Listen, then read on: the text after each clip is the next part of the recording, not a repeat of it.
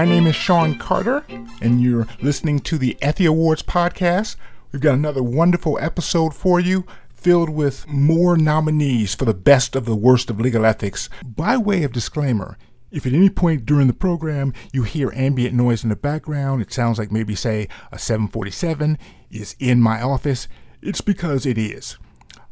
Our studios are right on the edge of a local regional airport, and normally that's not a problem.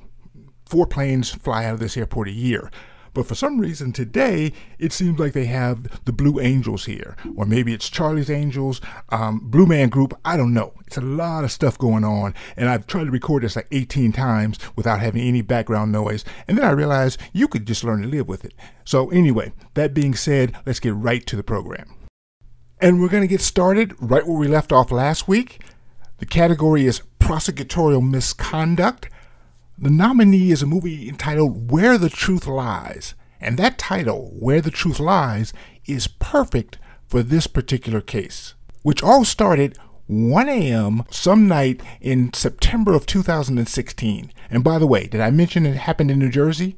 1 a.m. is going to be good. So what happens is, and there are 2 conflicting stories here, of course. We don't know exactly where the truth lies. But according to one version of the story, it's 1 a.m. Ray here is out with his wife on the front porch at 1 a.m. and a neighbor begins blasting his car horn. Ray says that he gives a very neighborly gesture, like, yeah, tone it down. It's 1 a.m. People trying to sleep here.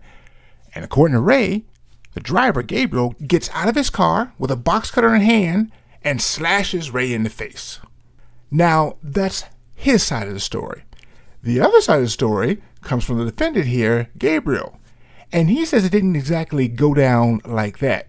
Gabriel's story is that he gets to his mother's house about 1 a.m. that morning, honks the horn 3 times. I'm not sure why.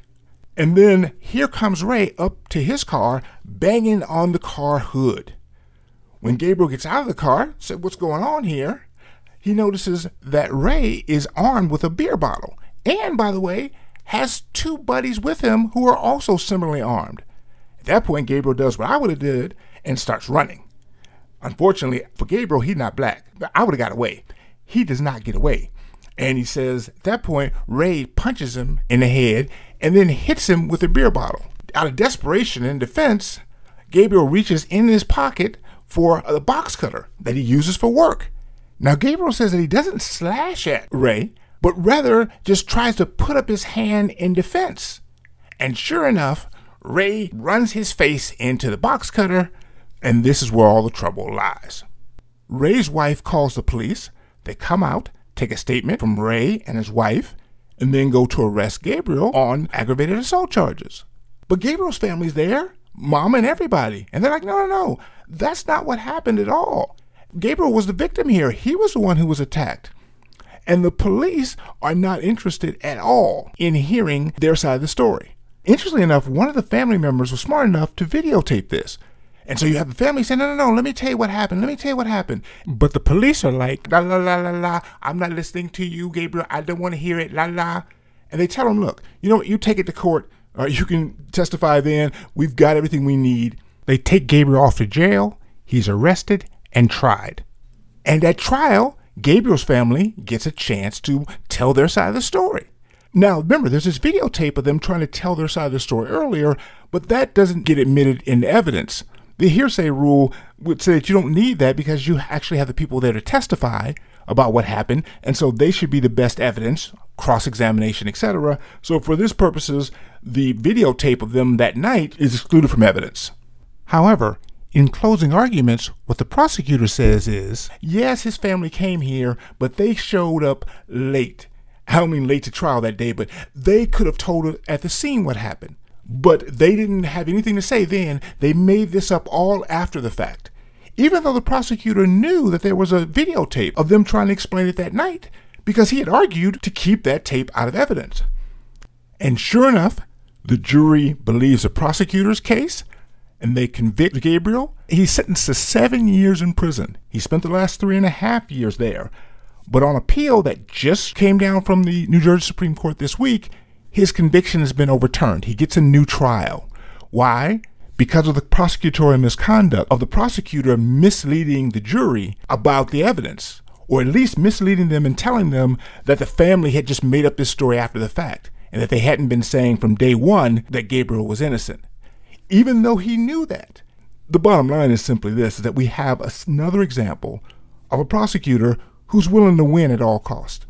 He knows what the truth is, but will tell the jury something that is counterfactual in an effort to win. It's almost as if this prosecutor didn't understand that a key part of the justice system is the fact that the prosecutor is unlike every other lawyer.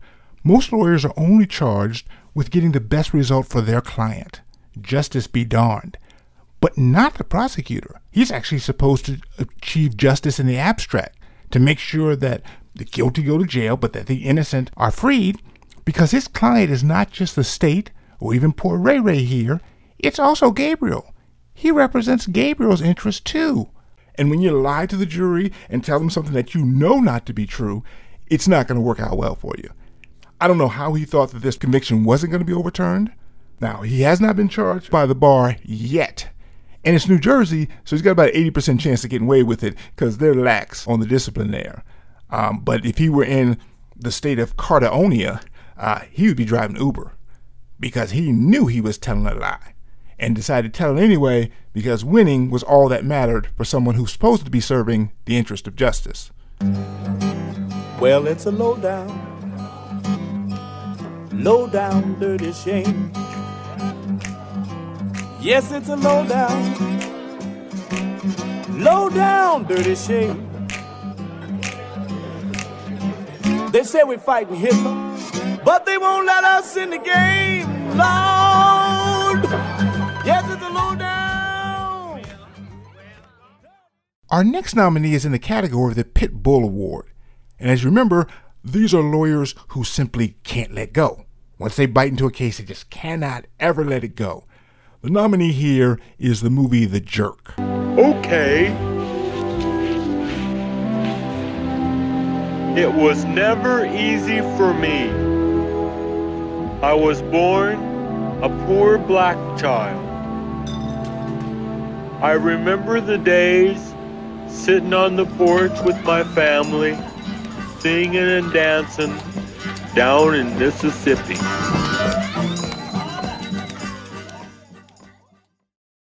And here we have an Indiana lawyer. I don't know if he was born a poor black child, but I do know he grew up to be sort of a jerk and literally was charged with being a jerk. Or more specifically, he was charged with violating his oath. And the oath in Indiana says specifically, I do solemnly swear or affirm that I will support the Constitution of the United States and the Constitution of the State of Indiana, yada, yada, yada, yada, yada. And then says, I will abstain from offensive personality and advance no fact prejudicial to the honor or reputation of a party or witness unless required by justice of the cause with which I am charged. I have to confess, I've been doing this for a while now, people. I'm not going to tell you how long because I don't want people to know how old I am. All right, but I've been doing this about 468 years. And somehow I had never heard of anyone being charged with offensive personality. And I've met a lot of lawyers who've had an offensive personality. Actually, in fact, every lawyer from New York I've ever met has had an offensive personality. And you know who you are. But still, though, this was interesting, the fact that offensive personality was actually something you could be charged with.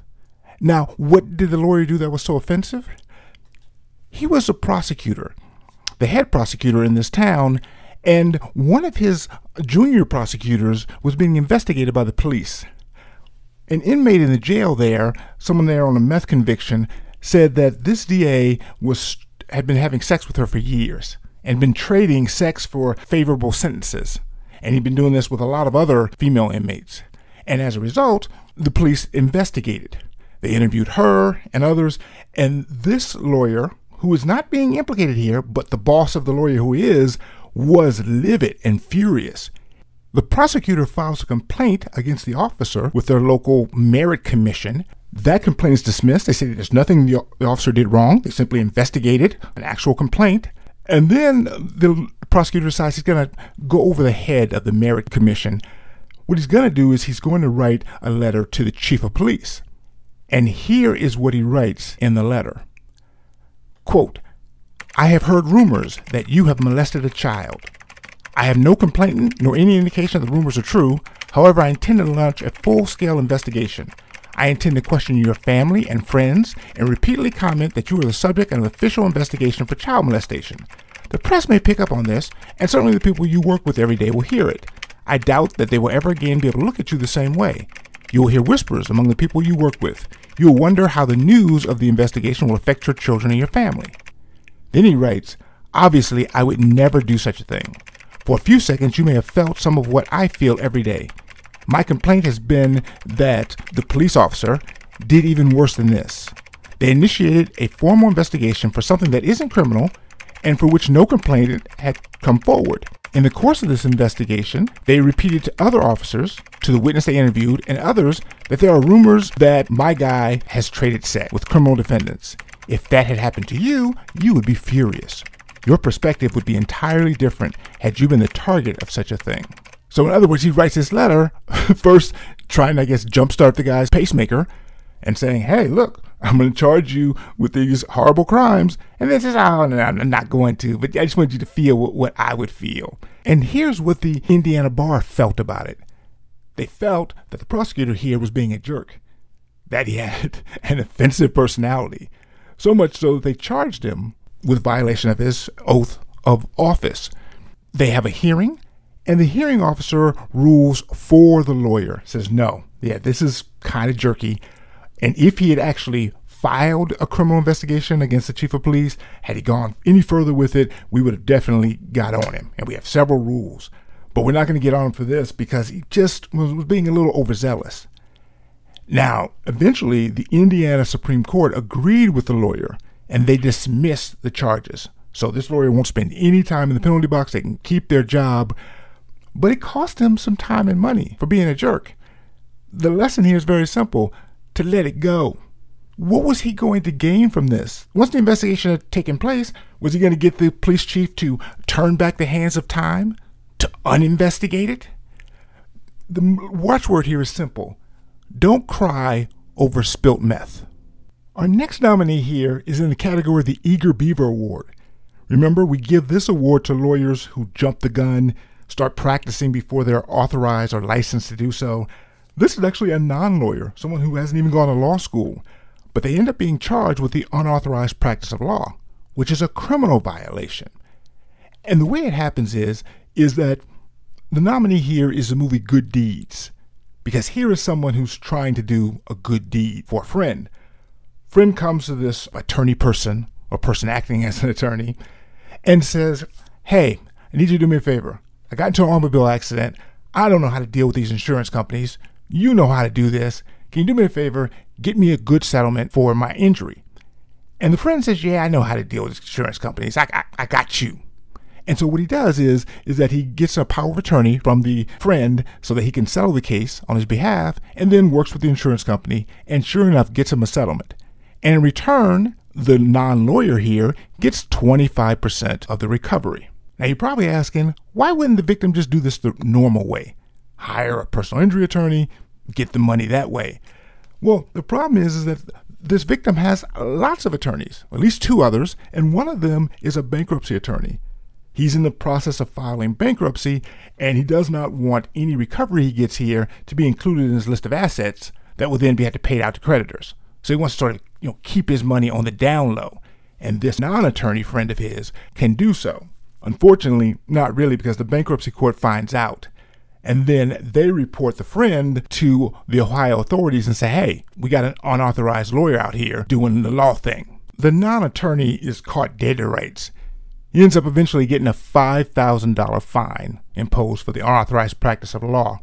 A couple of lessons here, though, because this is an easy peasy case, but a couple of lessons. One is friends don't help friends defraud the court. And we have this happen quite a bit with lawyers.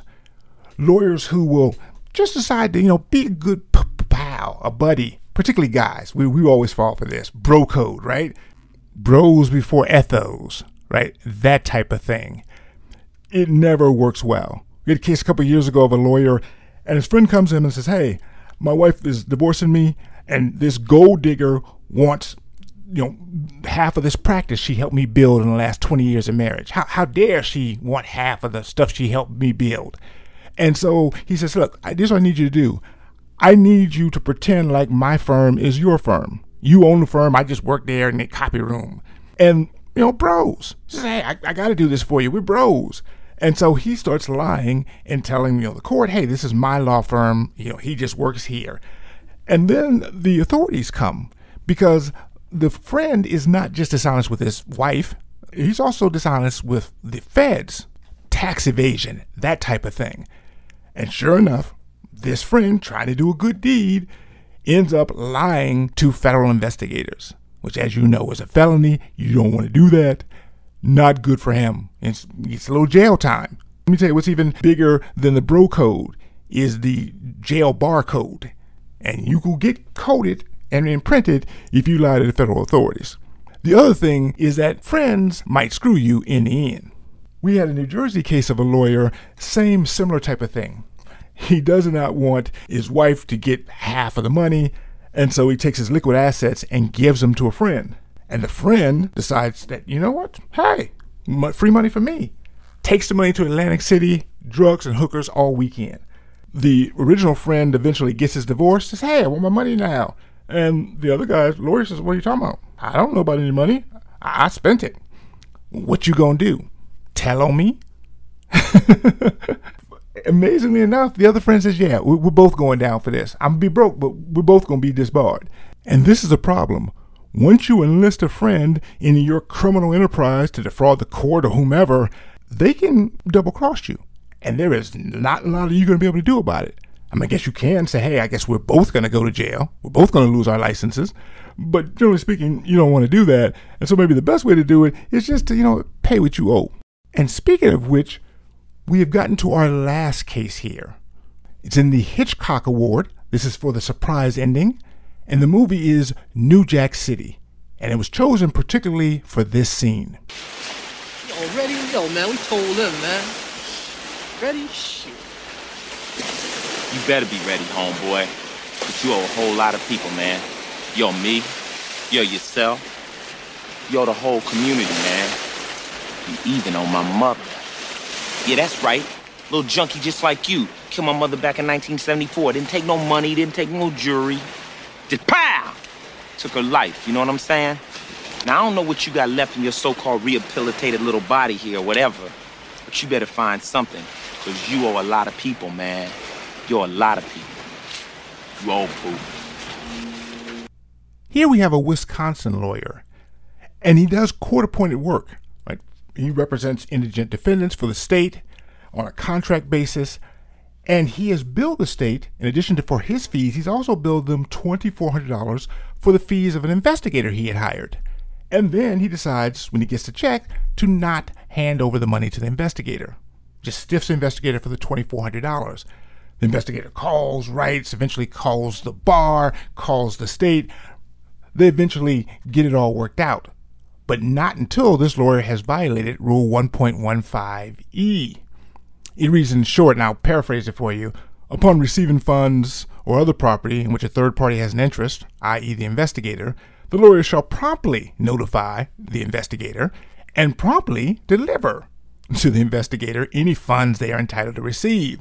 And promptly in this case was never, so he obviously had violated that rule. And for doing so, the lawyer got a 90-day suspension. Now, this is totally proper and right. But you can imagine, though, that in 90 days, this lawyer should have made more than $2,400. He's lost out here. And normally, you don't lose your right to earn a living because you don't pay your bills, thankfully. We're in a pandemic now. Lots of people aren't able to pay their bills. They're still able to go to work or at least keep their license. But there are some bills you have to pay. Now, for lawyers specifically, the bills they have to pay are the ones that they incur in the practice of law. You don't necessarily have to pay your Visa and MasterCard, but you do have to pay the chiropractors you send your clients to, the court reporters, the copy services, the legal humorists that you hire to come out for your events, hypothetically speaking. This actually might explain why in well over 2,000 events, I've never been stiffed for a fee. Because if you do stiff me, you're going to have to talk to the bar. You're going to give me my money. But that said, the reason here and why the bills you incur in the practice of law are considered different than the ones you might incur in the practice of marriage or life is because the idea here is that if you don't pay your bills, you're going to be subverting justice somewhat. If all the court reporters and chiropractors and investigators are out of business or they got to stay up late, drive Uber because you don't pay them, then that makes it tough for everybody. So as a result, those bills have to be paid. And while this is a lawyer-specific obligation, I want to remind everyone of an obligation that is fixed no matter what your profession or even if you have no profession, and that is the child support obligation. Every year we have lawyers who end up getting suspended because they didn't pay the child support. They get their law license suspended. In most states, by operation of law, all of your occupational licenses, even your driver's license, get suspended once you go 3 months, 6 months, or whatever over the limit of being late on your child support. And by the way, being in a pandemic or just not having the money is not going to excuse this obligation. You will still lose your law license and your driver's license. It will make it hard to make money even driving Uber now, right? You're going to be in trouble. This is a bill that has to be paid first, even if you don't have the money. We had a case a couple of years ago of a lawyer in Colorado who was literally homeless. He wasn't sleeping on the streets, but he was sleeping on various friends' couches, etc., doing odd day labor jobs. And still, he couldn't obviously meet his child support obligation that had been established when he was a big-time lawyer. And as a result, he gets his license suspended. He tries to argue, hey, I want to get a job and be able to pay this, but I got to keep my law license, but I just don't have the money. I don't even have a place to live. Look at me. I stink. And they were like, yeah, oh, you do. Oh, please. Oh, you do stink. But guess what? You need to stink over there with the people who pay their child support. Maybe you need to, I don't know, get up, pull yourself up by your own bootstraps. Maybe sell a little crack. Meth, I hear, is big here in Colorado. You need to do something. But until you get the money, you can't practice law. This is the case even, by the way, if your kids don't need the money. We had a similar case in Colorado involving a woman lawyer. She loses custody to her husband, but has to pay child support. Okay. She had been working in the home for many years, decides to come out of the home, right? And she does have a law degree. She's going to now practice law.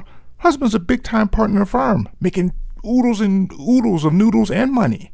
And the kids are eating lots of oodles and noodles and noodles. They're actually kind of chunky. They could lose some weight. They could miss a few meals, but not according to the court. The court says, I don't care how chunky the kids are, how many Xboxes, iPads, Bitcoin they own, you have to pay what is on the paper here. And until you pay what's on the paper here, you can't practice law, which will allow you to pay what's on the paper here. It becomes a horrible catch-22 situation, and it becomes the bill that you just cannot ever miss. And no matter what you have to do, you have to meet that obligation, because if not, somebody's going to come to you and be like, hey, Pook, you owe Pook. And I don't know about you, but I don't want people to call me Pook. I'm 53 years old. I'm a grown man. Don't call me Pookie. And speaking of paying what you owe, you know what you can do. You can pay me by taking your butt to iTunes and putting up a great review. Lie if you have to. Matter of fact, lie first and then think about whether you have to. I'm kidding, 38%. But anyway, see you next week, people. And finally, if you're a lawyer and you need your CLE, don't hesitate to get it from Mesa CLE. This is your comedic legal education, but it still counts as CLE. Mesa, M-E-S-A, CLE.com. If you'd like to become a patron of the podcast, please feel free to go to Patreon.com. Either look us up at Mesa CLE or the Effie Awards. And we thank you so much. See you next time.